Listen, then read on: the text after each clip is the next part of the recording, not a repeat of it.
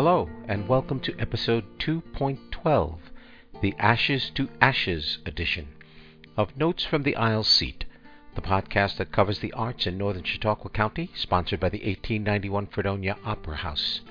My name is Tom Laughlin, and I'm your host as we bring you news and information about arts events at the Opera House and around the region, including interviews with artists and creators across the county. The release of this episode coincides with the Roman Catholic celebration of Ash Wednesday, marking the beginning of the 40-day season of Lent, leading to the celebration of Easter. As winter begins its agonizingly slow retreat, tantalizing tastes of spring begin to appear. The days are noticeably longer, and if you're lucky, you might catch some snowdrop lilies making their appearance. We've been lucky so far in that the winter here has been quite mild. I don't think I've had my snowblower out since 2023 began.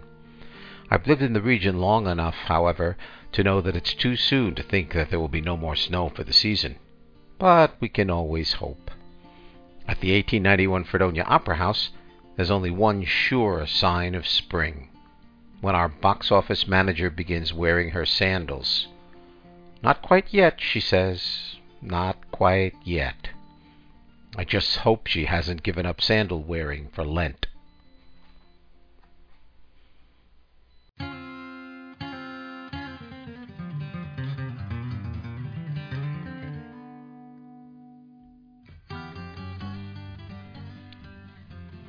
One thing that can always liven up a winter evening is a little live music, and we have just that coming up. The trio of Aaron Lipp, Chris English, and Rick Robertson, all from the Naples Valley, Rochester area, will be bringing their blend of bluegrass, roots, and old-time acoustic music to the Opera House on Friday, February 24th at 7:30 p.m. I managed to catch up with Aaron Lipp by telephone in the midst of his current tour through Colorado. Joining me all the way from Boulder, Colorado, as he makes his way around the Colorado area on tour is Mr. Aaron Lipp. And Aaron and a couple of his friends are going to be coming to the 1891 Fredonia Opera House on Friday, February 24th, a couple of days from now. They'll be there at 7:30 p.m. And from what I can gather, if you get to that concert, you're going to be in for quite a wide variety of musical entertainment. Aaron, welcome to the podcast. Yeah, thanks, Tom. We're really looking forward to this Opera House show when we get back, and it's grateful to be playing such a nice room. Yeah, it's usually musicians usually like it there because it's got nice acoustics, and it's a pretty cozy space. So you're actually kind of a Western, not quite a Western New York local boy, but you come from, and I think right now, if I read your information carefully, you're living out in Naples, New York. Is that correct? Yes, sir. Yeah, that's a beautiful little town. I've been through it any number of times, and it's probably the only place I can think of in the United States where you can get, a great pie. I think only Naples and around our area, the only two places they've ever heard of it. Yeah, Naples is kind of known for that and the Grape Festival, and they're actually quite good despite what some people might think when they hear the term grape pie. Some people just don't really know what to think, but once they have one, the tartness really goes a long way. Yeah, it does. I'm a big fan of them. So Tell me a little bit about your musical background. You grew up around music. I guess your family must have had a lot of music, and somehow you got exposed to all different kinds of sounds. Yeah, I've been started playing piano when I was 4. My parents are musicians, and I always just really loved it, and I was really interested in it from a young age. And I got pretty heavily into all types of music when I was a kid, like classical and jazz, and then of course rock and roll. When I was a teenager, discovered Jimi Hendrix and the Grateful Dead, and then through that kind of found my way into bluegrass. So I've been playing a bunch of different styles of music since I was young. I played in all the bands at school and had like a rock band growing up, playing classic rock. Then I joined this band called Giant Panda Gorilla Dub Squad, playing Hammond B3 organ and clavinet and some lap steel guitar. In that band for about 7 years. Rochester band, playing like roots reggae and Afrobeat music. It's really, really fun band. Really kind of different type of, didn't sound like any of the other bands in this same genre. So we had a good time. That was a lot of my formative years. From like age 16 to 23, I think I was in that band. Guys who were much older than me. And got exposed to a lot of great music through them, and a lot of experience being on the road. After that, I toured with this guy Robert Randolph, the Family Band, the pedal steel guitar player from New York City area, who's pretty world renowned at this point. I was playing organ in that band too, and I played with him for about a year. We did some pretty heavy touring on a tour bus, and went to Europe a couple of times, and got to meet some great people. And then I decided I wanted to sort of do my own thing and move back to the country and build a house and start a band and start writing more of my own songs and do my own thing. So I started a couple bands then and got pretty heavily into old-time fiddling and clawhammer banjo playing, flat picking guitar, writing songs, and learning just all these old fiddle tunes and listening and learning a lot of Doc Watson stuff. And I really didn't tour for a while up until recently, joining the Sam Grisman Project. Yeah, that's where I'm out on tour now. We did a West Coast tour and in January last month, and now we're out in Colorado doing like 9 shows. But yeah, throughout that time I was home, I was in several different bands, including a band with one of the guys who's in the Sam Grisman Project now, Rick Robertson. He's been a good friend of mine and a long-time musical brother, and he's an amazing singer and songwriter and multi-instrumentalist, and we both kind of switch off on different things, and we've been friends for probably 12 or 13 years, and reconnected a few years ago and started up this project, Sam, and Chris English is an amazing drummer, singer, and songwriter from Rochester. A lot of people know Chris English or Chris Hollywood. So, and that's the Rick and Chris and I are the trio that's coming to the Fredonia Opera House. So it's basically this same band that's out here without Sam on the bass. I see. Uh-huh. So we do a handful of originals out here, but a lot of David Grisman music and Jerry Garcia music done our own way with originals like mixed in. So we're going to do probably more of an original focus set at Fredonia, probably do acoustic and electric. And we've, since we've all been living up there in the Finger Lakes, all 3 of us live up there now, we've been playing quite a bit as a trio, and I spent many years playing solo gigs and just so many different duos and little side projects that I had up there. But now that I'm on the road a lot, I think I'm gonna focus more on playing bigger rooms, less often. There's a lot of I was just playing a lot and working really hard, playing breweries and wineries and weddings and all that. But I think it's time to scale that back a little bit and start, focus more on making the music better and playing bigger rooms. Right. Well, I noticed it in trying to scan and listen to as much of your music as I possibly could that you went from you were in a band called the Cabin Killers a number of years ago, about 2013 for a number of years after that. And they were a little bit more of a hard driving sound than you currently have now. I think you've got a couple of solo albums coming out. One of them is called No Time Too Soon. And and that's kind of way more mellow. There's another one called Blue Darling, I believe, and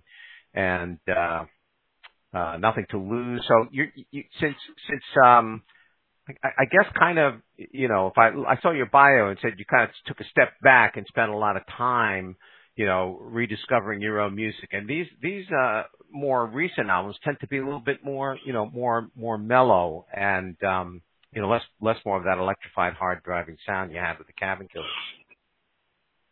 Yeah, well, the Cabin Killers was sort of like a mix between. I mean, we were kind of like a bluegrass old time band, like with drums, and I played some electric guitar in that band. There's some on the record, but very little live.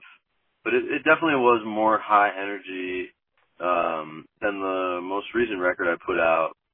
I mean, I guess I sort of just have been evolving as a person in these groups, but just realized that, dynamics are really important. Uh-huh. And being an artist sort of really, you can't appreciate something that is just balls to the wall the whole time unless there's a little bit of a break from it. Just right. Like everything in life, you gotta have variety and you can't have light without the dark, so. Yeah, well, I mean, I'm very impressed. I really enjoyed listening to, some of these tunes that I've been listening to. You mentioned Doc Watson as one of your influences. Doc Watson and Tony Rice, I would imagine, from the bluegrass area, and I can hear the similarities in the licks being played. Oh, good, yeah. Those are two of the biggest influences, at least on flat picking guitar stuff, which we do some of here with the Sam Grisman project now. We do a whole pretty large acoustic portion of our set we don't plug in, we use only microphones. We go totally old school, which a lot of bands nowadays, they don't. There's just a lot of, there's a lot of great bands out. There's just a different sound, we're not doing the jam grass thing. We're playing some really, iconic tunes that David Grisman wrote and a lot of, there's a lot of our own versions of songs that we like to sing, originals and traditionals, but I think that's something that sets it apart from other bands is that we only do microphones. It's really easy to want to plug your acoustic instrument in and be able to hear it really loud, but then you lose all the dynamics and it completely takes away the true sound of bluegrass. Yeah. Yeah, I kind of tend to agree with that. I was looking at the album Lonesome Hillside, which you did with a gentleman by the name of Bobby Henry. Can you tell me about that a little bit? Oh yeah, Bobby's been a huge part of my musical journey. He's one of 5 brothers, the Henry brothers, that are semi-famous in the whole Naples, Rochester area. They're in their 50s and 60s, much older than me, but I grew up as a kid listening to them play like barn dances and, square dances just around the Italy Valley Hills there. And my parents were friends with them, and we would always go to potlucks and I'd see them play. And I finally, when I was a teenager, I ended up getting together with a couple of those guys and then really started to enjoy playing with Bobby. So we played together as a duo for a while and sometimes as a trio with his brother Doug on bass. But Bobby and I had a project going for a number of years there and put out that record. It's just a collection of our favorite stuff. But I learned a lot from Bobby about just playing guitar with him. He's a fantastic musician, and particularly his rockabilly band. I just think they're the best rockabilly band I've ever heard. He's great at all styles, but they're definitely a band to check out. They are still playing. They don't play very often, but they do still play. And Brian Williams is the upright bass player. He's a pretty well-known Rochester bass guru. So do you think the three of you are going to continue to perform together for a while once you get back, you and Rick and Chris? Yeah, we are. The Sam Grisman project, we're touring pretty heavily this year, so we're actually only home for about a week. Wow. When we play the Opera House, and we're doing a Southeast tour, like D.C. down to Virginia and Carolinas, and Jacksonville, Florida, Charleston, Atlanta. So when we're home, usually for like 1 or 2 weeks at a time, at least in the next couple of months, we will be playing probably one or two shows as a trio somewhere in the Northeast. Uh-huh. Well, that's good. So we're definitely going to keep that thing going. Actually, the next time we're playing up there is with the Sam Grisman Project in April, but the trio thing in the Fredonia is something we're really looking forward to when we come back home, kind of like our homecoming show. Nice, good. Well, it's nice to be able to have a chance to talk to you and know that you're going to be settling down in New York and in the region, because I think the area is a pretty nice area for the kind of music you play, bluegrass and old timey music and stuff like that. That Appalachian sound. I mean, I think it fits the region pretty well, but I don't think there are enough bands playing it in the region. Well, yeah, there's not enough bands necessarily doing it justice. There's a lot of love for that music in the area, and I think what we enjoy doing is focusing on more on the songs, and if they're good songs. So, we try to only choose things to play and sing that we really feel, a song with a good story or something that makes you feel some type of deep emotion. And we still pick tunes, instrumental tunes here and there, in between. But I think that's important to know. That's one of our main focuses, is really being just critical about our own songwriting, especially, and also the songs that we choose to cover. It's gone through a lot of filtering over the years. There's a lot of repertoire that has been discarded. Yeah. Well, it's nice to know that it's really nice to know that you've got that, because I think the show's going to bring to the Opera House a lot of originality, a lot of versatility, and it's nice to have a band that's centered locally come to the Opera House and strut its stuff. So we'll certainly be looking forward to hearing your concert on the 24th, Aaron. Yeah, we can't wait to check out that venue. We've only seen pictures, but we're really looking forward to it, and hopefully we get some good friends who want to come share the experience. Great. Thank you so much for taking the time to talk to me. I know it's always busy touring, so I really appreciate the opportunity. Thanks again. Good luck with the rest of the tour. Yeah, thank you, Tom. Okay. Talk to you soon. Tickets for this live music concert featuring Aaron Lipp, Chris English, and Rick Robertson are on sale now and can be purchased online at www.fredopera.org or by calling the box office at 716-679-1891. Tickets are $13 for adults and $5 for students.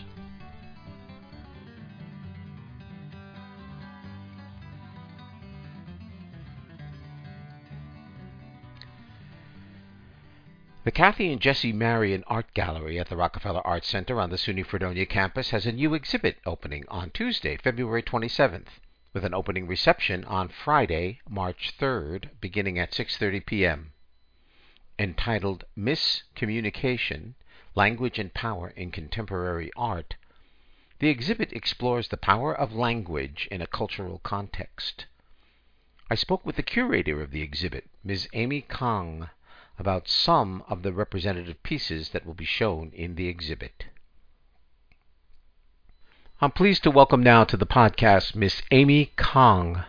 Amy is a PhD candidate in art history at SUNY Stony Brook, and she is the curator of the upcoming exhibit at the Jesse and Marion Art Gallery at the Rockefeller Arts Center that will be opening on Tuesday, February 28th. There will be an opening reception on Friday, March the 3rd at 6:30 p.m., and that's going to run through April. So welcome, Amy, to the podcast. So good to have you. Thank you so much. Thanks for inviting me on. You're welcome. Now, let's talk a little bit about the exhibit on the whole, to try and get a sense of what it is that you have curated here, what's been created, and we might as well start off with the title of Miscommunication and see where we go from there. Yeah, so the title of the exhibition is Miscommunication, and subtitle Language and Power in Contemporary Art.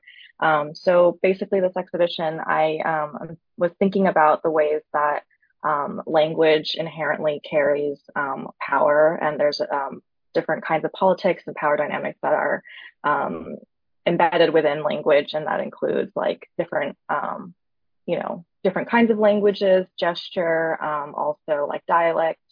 So yeah, this exhibition, there's about 15 or so artists. It kind of depends on it's traveling. So in each iteration, there's maybe varying between like 7 to 15 artists. And these artists are engaging with things like, English language learning programs and how, English language dominance is, happening over the world. In East Asia, kids are learning English from like infanthood, and in the U.S., people are, treated as kind of like other if they're not speaking, I guess, like perfectly grammatically correct English.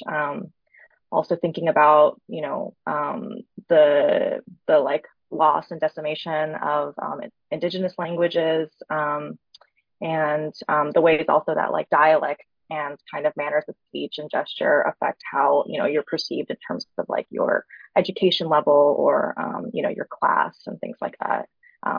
Also kind of racial too, people who speak with like Black vernacular English, seen as like maybe that type of language being unprofessional or something like that. So yeah, so it's kind of like a, I guess, overview of what the conceptually what the exhibition is about. It's a fascinating topic. I've always been a person who's been interested in language as a means of communication because I used to when I taught acting to students at SUNY Fredonia, I was always trying to get across to them the idea that theater is an art of language, and how you speak the words and how you intone them and how you get them across can carry off a lot more meaning than just worrying about what the emotion is or anything like that. Language is not infallible. There's so much space between the words that come out of your mouth and what you may or may not mean by using a particular word or phrase or something along those lines.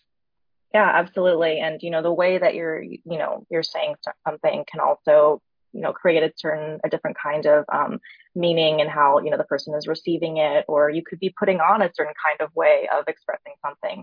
Like one of the artists, Kim Schoen, she hired this actress to kind of perform this like academic speak talk where she's speaking in a very like, it seems like she's giving this very heady I don't know, lecture, and she's using this very like professional gesture, but she's actually just speaking gibberish. And so she's kind of revealing the ways that like these kinds of ways of language can be also constructed and can perform a certain kind of class or knowledge level.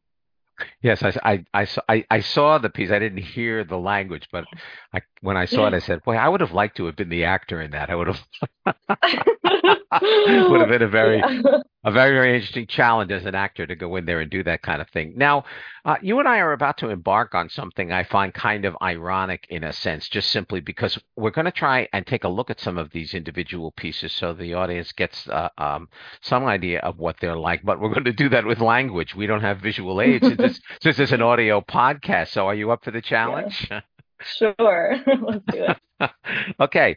So, I would like to suggest that you take a piece that you really like first, and then I'll take a piece, and then we'll see where we go from there. So, which of the pieces would you like to start off with to sort of describe to the audience that you found particularly interesting?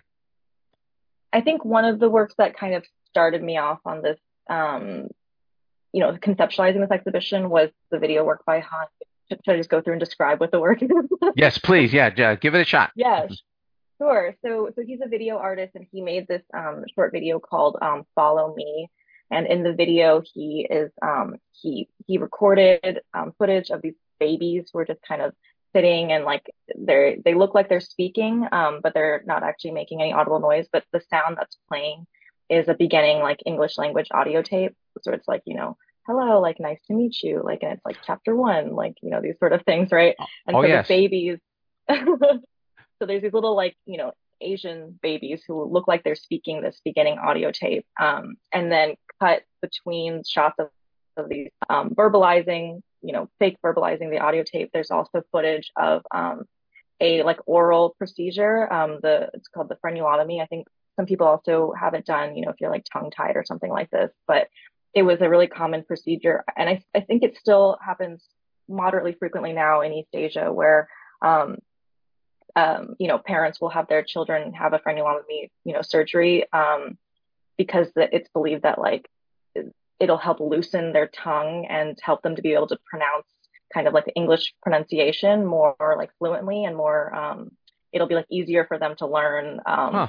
pick up English as a language, like their mouth will be like more I guess comfortable or something like that. And it's really like a pseudoscience. It actually, there's not really any evidence that says that actually, happens. But I think that this work was just really fascinating to see that, thinking about the ways that these kids, in East Asia and across the world are learning English as these little babies. And then, not only are they, kind of forced to learn English to try to survive in this like English language dominated, global society, but it's even like affecting or kind of like being like affected onto their bodies. Like they're even, their physical bodies are being like um, modified in order to in order to be able to participate in this English language society.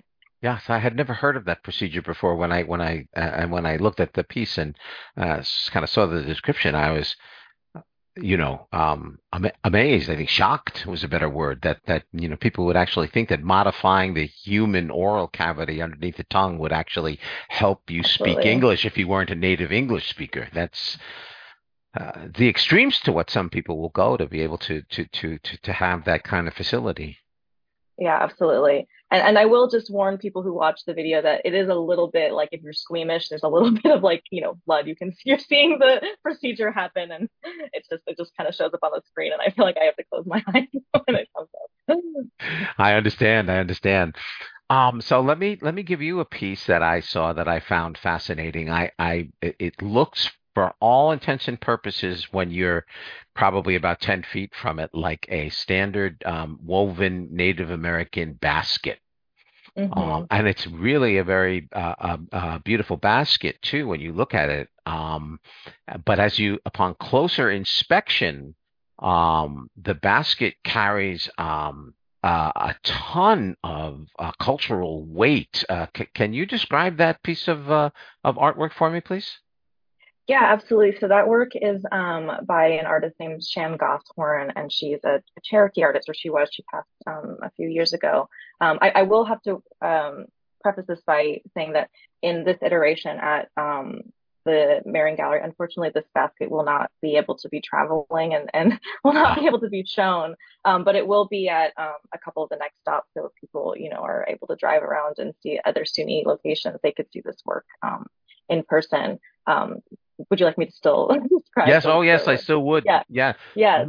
Mhm. So it's this beautiful basket woven by this artist Jan Gothorn, and she it's woven out of pieces of documents that are from the Carlisle um, Indian boarding school, and so her work, she's really thinking about the ways that the colonial violence of English and assimilation on indigenous populations in the US. And so we have this really horrible history in the US of these Indian boarding schools that were incredibly violent and they took indigenous children from their families and forced them to go live in these boarding schools where they could not speak their native language, like their home, tribal language, and they would get in a lot of trouble or they would be like hurt if they did try to speak those languages. And so these boarding schools were meant to like really whitewash or like kind of Americanize these indigenous children.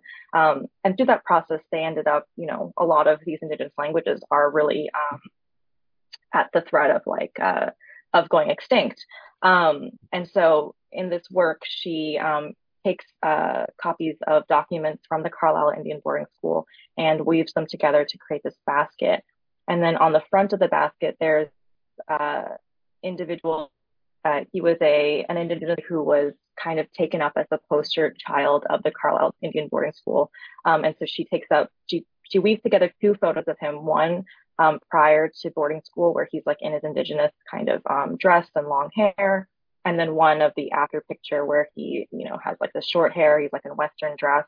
Um, and she like weaves them together to kind of like bridge together his I guess sort of disjointed identity that he ends up, having through this process. But yeah, the Carlisle Indian boarding school, they like took him up as like this, like, I guess, success story to them of their successful, assimilation, which in fact is, very violent and a really horrible history that we have to contend with in the U.S.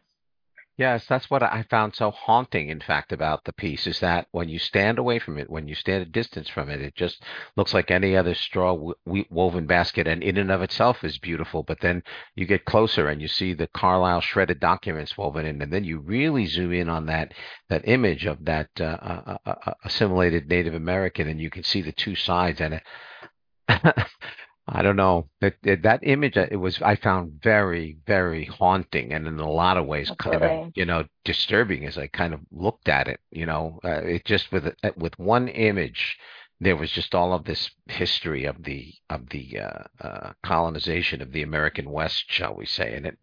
Absolutely. Yeah, and I want to let my listeners know that they'll be able to see that image if they look at the walkthrough video that'll be posted in the show notes. So that image does exist. They can get a look at it if they want to. Okay, what's another image that you found particularly appealing to you as you curated this? There's just like so many of the things that The, are the, for me to choose. all right, I'll pick one more since Go you ahead. Yes. it's like I think I didn't realize this when I started this, but I think it's like asking you to pick who your favorite child is. So It's actually a little bit. so maybe Like it's I'm looking easy. at all the names and I'm like, which one? Which one? So maybe it's easier for me to do that. So the last one I'll pick, and this is because I do have a little bit of a fascination with computers and how computer technology actually it gets incorporated into art and contemporary artwork. And that's the one that's called Museum Manners for Siri. Hmm. And I believe that the artist is pronounced Jisoo Chung. Is that correct? Yeah, correct. Soo Chung. She's actually a dear friend of mine from LA, but so Ji Soo Chung is a Korean national, but based in LA now, an LA based artist. And I love this work, Museum Manners for Siri.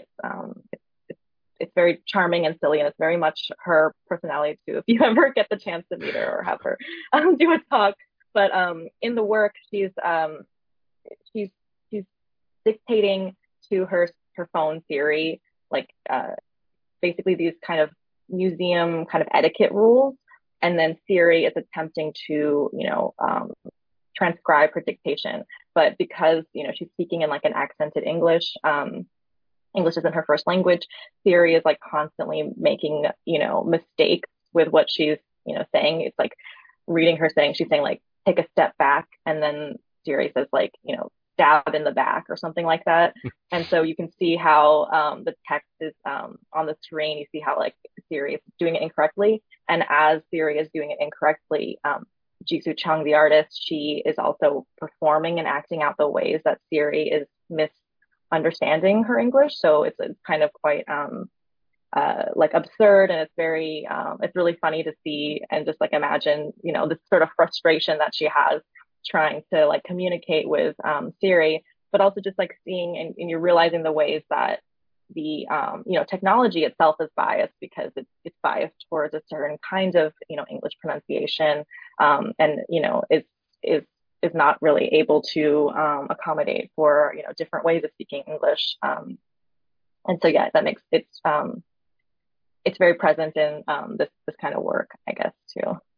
Well, Amy, it's been delightful to talk to you. It's always delightful to talk for me to be able to talk to young scholars in any field, and Thank I wish you you. luck. And I want to congratulate you on having won the 2020 SUNY Prize for Thank um, you. performing arts creation and curation. That's quite a feather in your cap as you go forward, and hopefully we'll be seeing more of your work out there, both in the SUNY system and beyond. Thank you so much. Thanks for having me. This was really a delight. Oh, great! It was a delight talking to you. Thank you, Amy. Bye bye. Miscommunication, Language and Power in Contemporary Art will be on exhibit from February 27th until mid-April. Gallery hours and more information on the exhibit can be found by going to the gallery's website at www.fredonia.edu/about/art-gallery.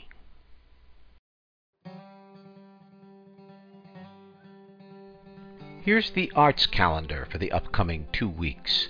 Most of the action is taking place at the SUNY Fredonia School of Music. Here's a list of events. Ethos New Music Group presents the chamber ensemble 5 by 5 on Friday, February 24th at 8 p.m. in the Rausch Recital Hall.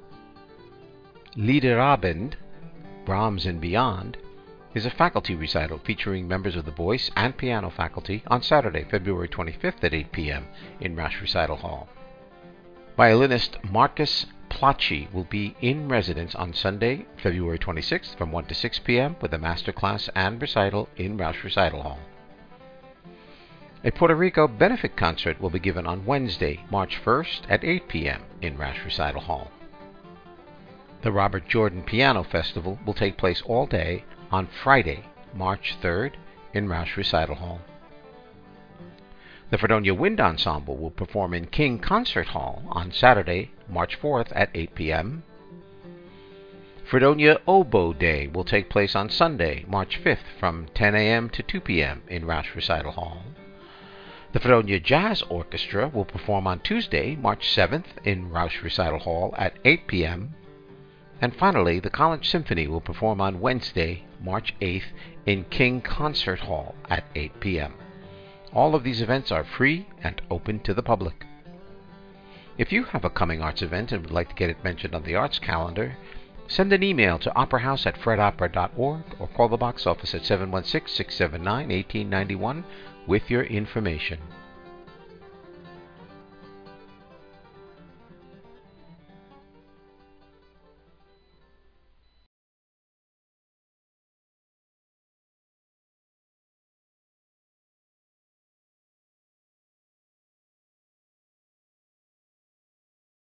What you just heard for the past 10 seconds was silence.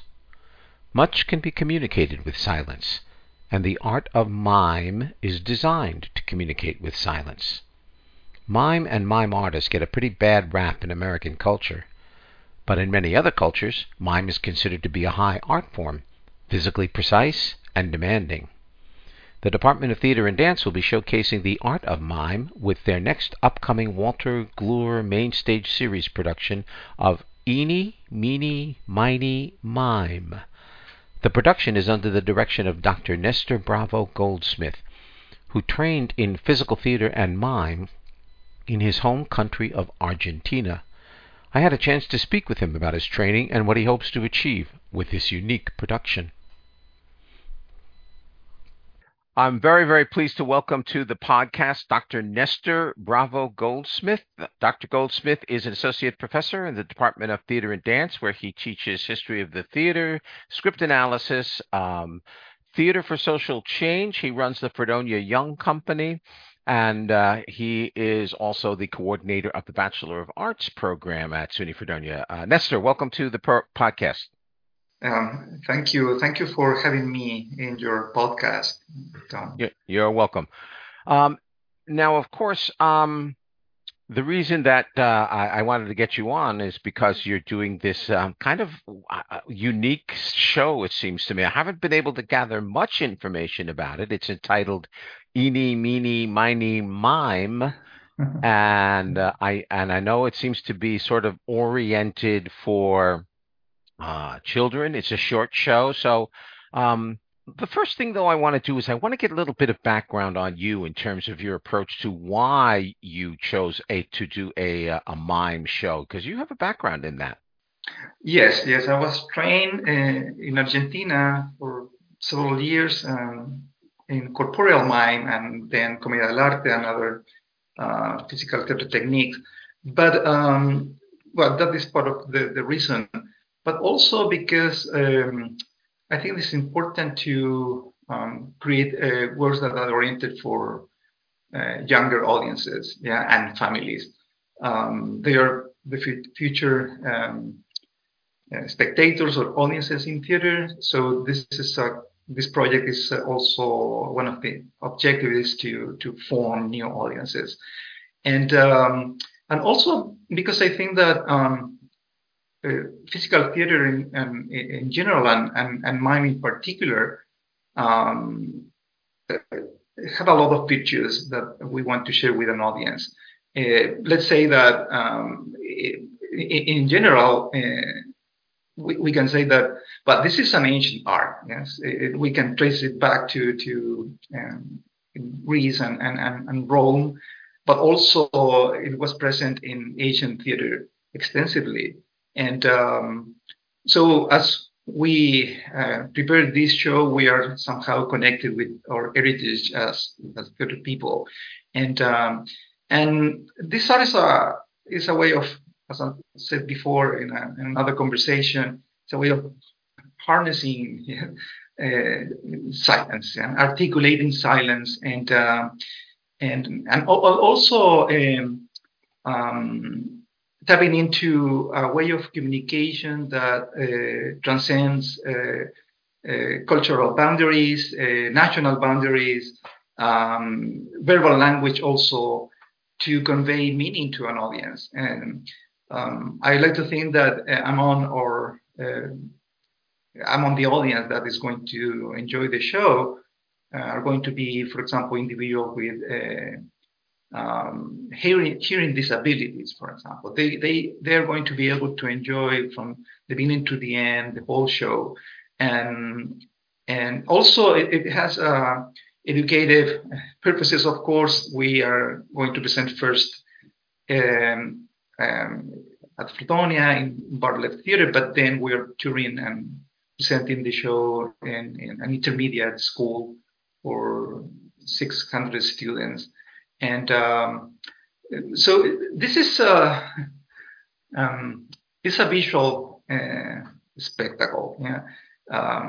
I would say that the proper way to identify the audience who attends this show is a spectator rather than audience. Yeah, spectator has to do with hearing. A spectator has to do with seeing. Yeah?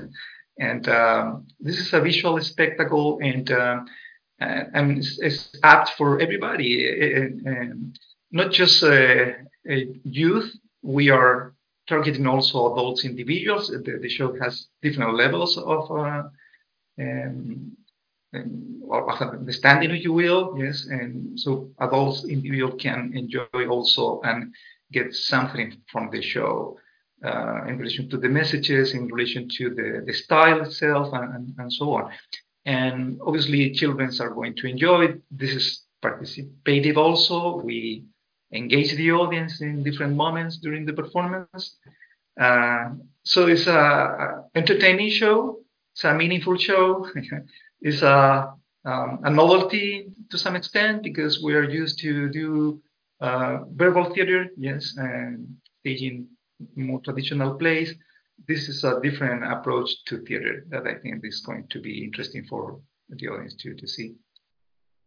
Now, how do you, as someone who practices this kind of theater, physical and mime theater, get over the cultural hump of most Americans thinking about Marcel Marceau and only that aspect of mime?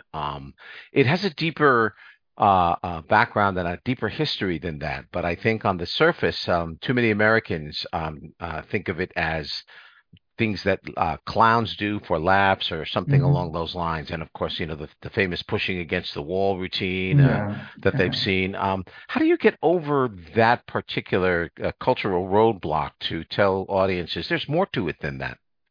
Yes. Yeah, there is a lot of cliches around mime and the world of clowns also. But let me say that I have the fortune to see the work of Marcel Marceau. Marcel Marceau was a master of miming, and he let's just say that when he went to Japan, and people who follows Noh theater, for example, which is a traditional art in Japan, and they saw the work of Marcel Marceau, they clapped, yes, and extensively, and recognized the quality of his work. He was a poet of a movement, and it was so uplifting to see the work, and inspiring actually. And he was an individual who was able to devised a show, a pantomime in his head as he was traveling to a country to perform a show, and he was able to perform right away that idea. It's like a writer who has a poem in their head, and then they write down. Marcel Marceau was able to do that in space, with his body. And so this is a difficult art. It takes a lot of time, a lot of training to develop the skill that you need to do it properly, if you will. So I think that if some member of the audience has some research about the work of mime and physical theater, they are going to be surprised, and find a display of physical action that are meaningful, that are novel, that are surprising, that could be mind-blowing also, because there are many surprises in the work. Yes. Mind-blowing. Well, okay. That's a selling point right in and of itself. So the company and the cast. Now, I assume, and also a little bit about the process. Now, I assume that this show was created by the ensemble. There was no script that they walked into and were handed. They had to create these stories from probably no more than outlines or sketches or something along those lines. And so talk to me about the process of how this particular show was developed and formed into what the audience will come to see. Okay, yes. We took the tradition of Commedia dell'arte as an inspiration here. So the first step was to create these scenarios that are basically outlines that just describe what happened in a scene. I was responsible of creating the 8 scenarios that we are staying here, and then I presented that outline, this draft of just a set of instructions and ideas to the company, and through improvisation and a devising process, we ended up creating these 8 pantomimes or mimeodramas or scenarios that we call those scenarios following the tradition of the Commedia dell'arte. We have this show that lasts between 50 minutes and an hour, which is a lot of time for this kind of work. I think this is very well done. Yeah, I think that the students arrived to a point that they were to some extent mastering their bodies, and also the inner life of the characters that they are going to portray, not verbally but physically, with physical language or body language. And I want to say that today perhaps words are so devaluated, yes, and sometimes we say things that are not true, and that is becoming more and more common. So I think that silence and non-verbal action are pretty honest. Yeah? You cannot lie through physical action. Yes, the audience is going to read you pretty well when you're lying. Yes, and so in that sense, there is a kind of political side of this. Yes, and in a good sense, yes, we are promoting honesty through a visual language. Yes, and but this is just one aspect of it. Well, I think it's an important aspect, though, if I can jump in. So it's so nice to hear you talk about this art form as really having the body and the physical be the conveyors of the truth of the moment. Yeah, exactly. Yes, and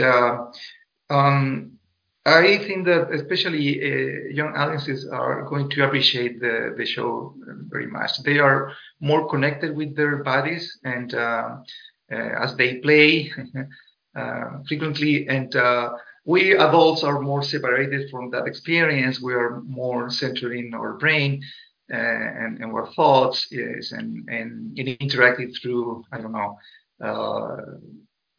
mass media, yes, through a phone or the computer. So we put on stage the body, and it's utterly visible for the audience. And Fascinating stuff. Fascinating stuff. Now, let me ask you one final question. Are you actually working in the empty space? In other words, do you have a lot of technical support helping you out, or is it really just the empty space with a few boxes, maybe a few objects, and that's really about it? Yeah. Well, I think that the finest expression, yes, of emptiness is silence. Yes. And so it's a kind of contradiction to create a show that is non-verbal and have a lot of elements on stage. Yes. So the scenic design is pretty simple. The background is black solid, and with some element that help you to just enrich the colorful show. But the costume is important here, but basically the space is empty. We use just 4 little blocks sometimes, and a panel that enter and exit, and the rest is the actors are in charge of creating this universe through physical actions. We literally make visible the invisible. Yes. So there is nothing on the stage, but we create a universe, yes, through the work of the actor and with the contribution of the audience, yes. And because, as I said before, we are inviting some of them, especially children, if they are in the room, they are going to be invited to help us with their imagination to complete the story and improvise with us in some moment of the show. And that is something that the audience is going to enjoy, yeah, in a very safe and funny way. Yes, good. Not aggressive at all. Yeah, in a very gentle way. We're going to invite some member of the audience to help us. Yeah, that will be dramatic action. That will be fun, because I know, again, it's one of those things where if you really want to test yourself as an actor, act in front of children, because you can't fool children. Yes. It's the most difficult audience. Yes, they are. Well, Nestor, it was great to see you again, and have this chance to talk to you about this show. I think this might be the first show that you're doing where you have this exposure for the work that you do. Since you've been in the department, so it should be something that audiences should look forward to and seeing. I know, getting a chance to see some quality physical theater is really difficult these days. So bringing that to Fredonia, I congratulate you for that. I think it's going to be kind of exciting. Thank you. We just want to reiterate the invitation to families. Yes, parents are going to have a rich experience along with their children together. They are going to leave the theater feeling entertained, yes, and rewarded in multiple levels, aesthetically, intellectually, yes, and emotionally too. So they're cordially invited. Oh, great. We'll make sure we get the word out. Thank you once again, Nestor, and good luck with the performance. Eeny, Meeny, Miny, Mime will be presented on Friday and Saturday, March 3rd and 4th at 7 p.m. in the Bartlett Theater at the Rockefeller Arts Center, with matinee performances on Saturday, March 4th and Sunday, March 5th, beginning at 2 p.m. Tickets are available through the campus box office at 716-673-3501 or online at www.fredonia.edu/tickets.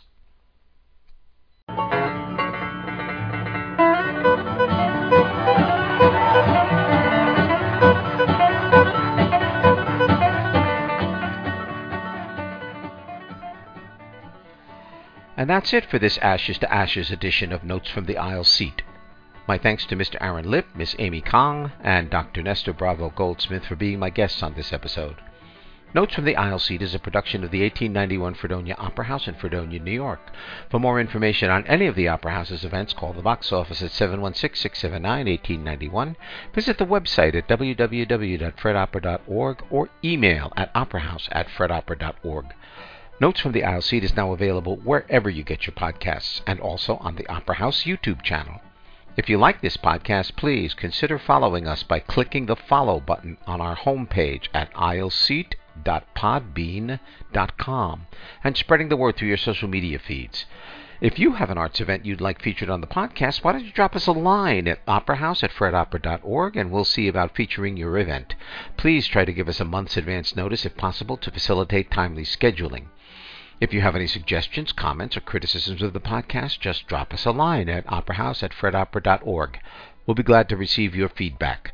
Our next episode will be available on Wednesday, March 8th, 2023. I'm Tom Laughlin, and until then, be safe out there, and be kind to one another.